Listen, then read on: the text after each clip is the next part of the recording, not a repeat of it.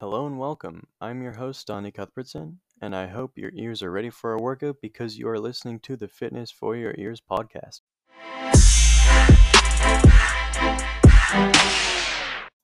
Today's episode will be all about supplements, more specifically, the most studied and controversial supplement in fitness, creatine. Today we'll be talking about the good, the bad, and my opinions on creatine, taking it, and its effects on you. Alright, first of all, what is creatine and how do you use it? Well, creatine is a substance that is found naturally in muscle cells. It is also an amino acid located mostly in your body's muscles as well as in the brain. About 95% of your body's creatine is stored in muscles in the form of phosphocreatine. The other 5% is found in your brain, kidneys, and liver. Taking creatine as a supplement is very popular among athletes and bodybuilders in order to gain muscle, enhance strength, and improve exercise performance. But most people get creatine through seafood and red meat, though at levels far below those found in synthetically made creatine supplements.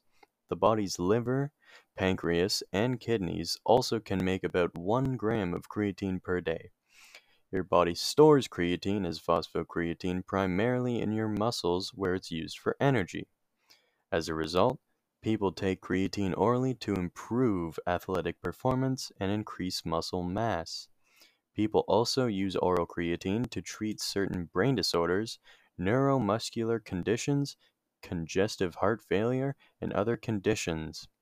It helps your muscles produce energy during heavy lifting or high intensity exercises.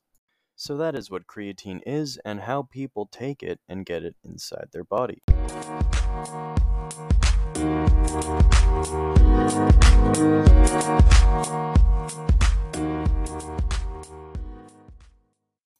So let's start with the bads of creatine. Firstly, some people claim that creatine is an anabolic steroid, which are steroidal androgens that include natural androgens like testosterone, as well as synthetic androgens that are structurally related and have similar effects to testosterone. A lot of fancy words, but basically, it just means they're the type of steroid that is banned in most sports and everyone talks about, and that people tell you not to use. People also claim that creatine should never be used by teenagers or women and only should be used by professional athletes.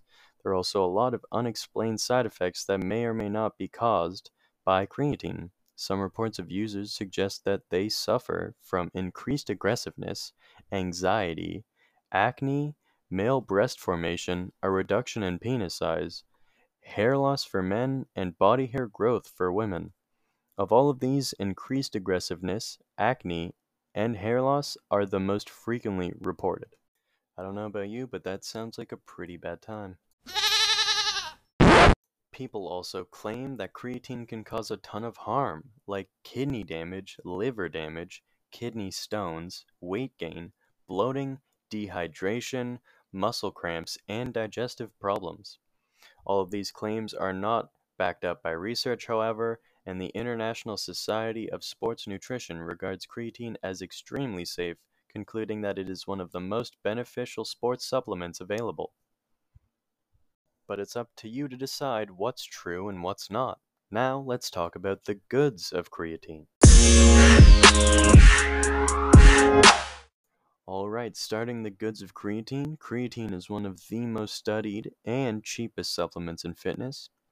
One study even examined 52 health markers after participants took creatine supplements for 21 months, and it found no adverse effects. Leading researchers who have studied creatine for several decades also conclude that it is one of the safest supplements on the market. Creatine has also been used to treat various diseases and health problems, including neuromuscular disorders, concussions, diabetes, and muscle loss. Around 95% of the creatine in your body is stored in your muscles. There, it provides increased energy for high-intensity exercise. Creatine helps improve high-intensity exercise performance no matter your fitness level and helps improve numerous factors like strength, ballistic power, sprint ability, muscle endurance, resistance to fatigue, muscle mass, recovery, and even brain performance. Now I'm starting to think I should try creatine. My brain performance could use a little bit of a improvement.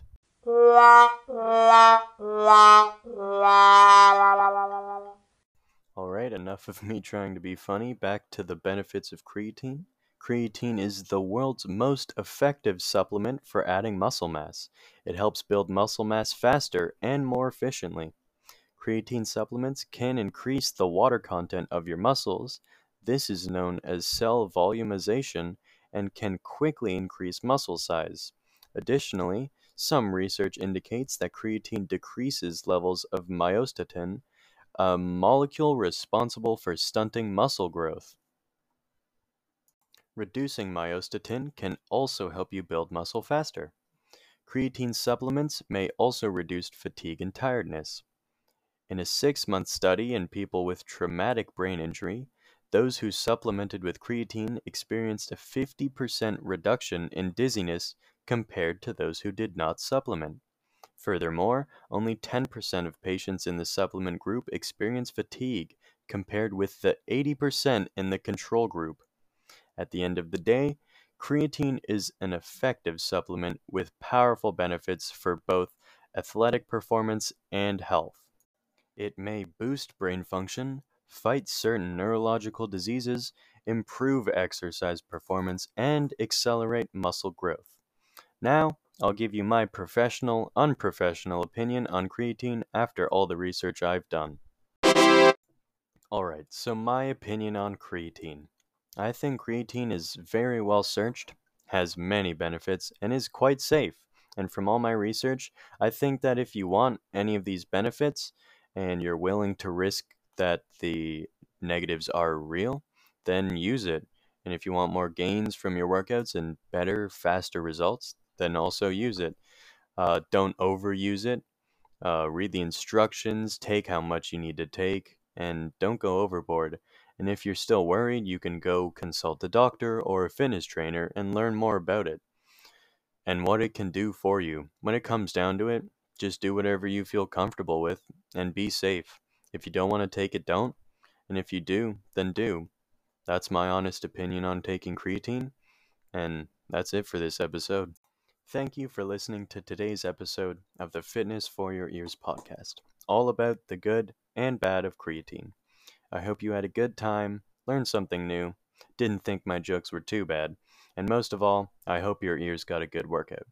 A special shout out to Mr. Strawn, who started this project and made researching a little more fun, and also made at-home CrossFit a lot more fun. This is Donnie Cuthbertson from the Fitness for Your Ears podcast, signing off until next time. Goodbye.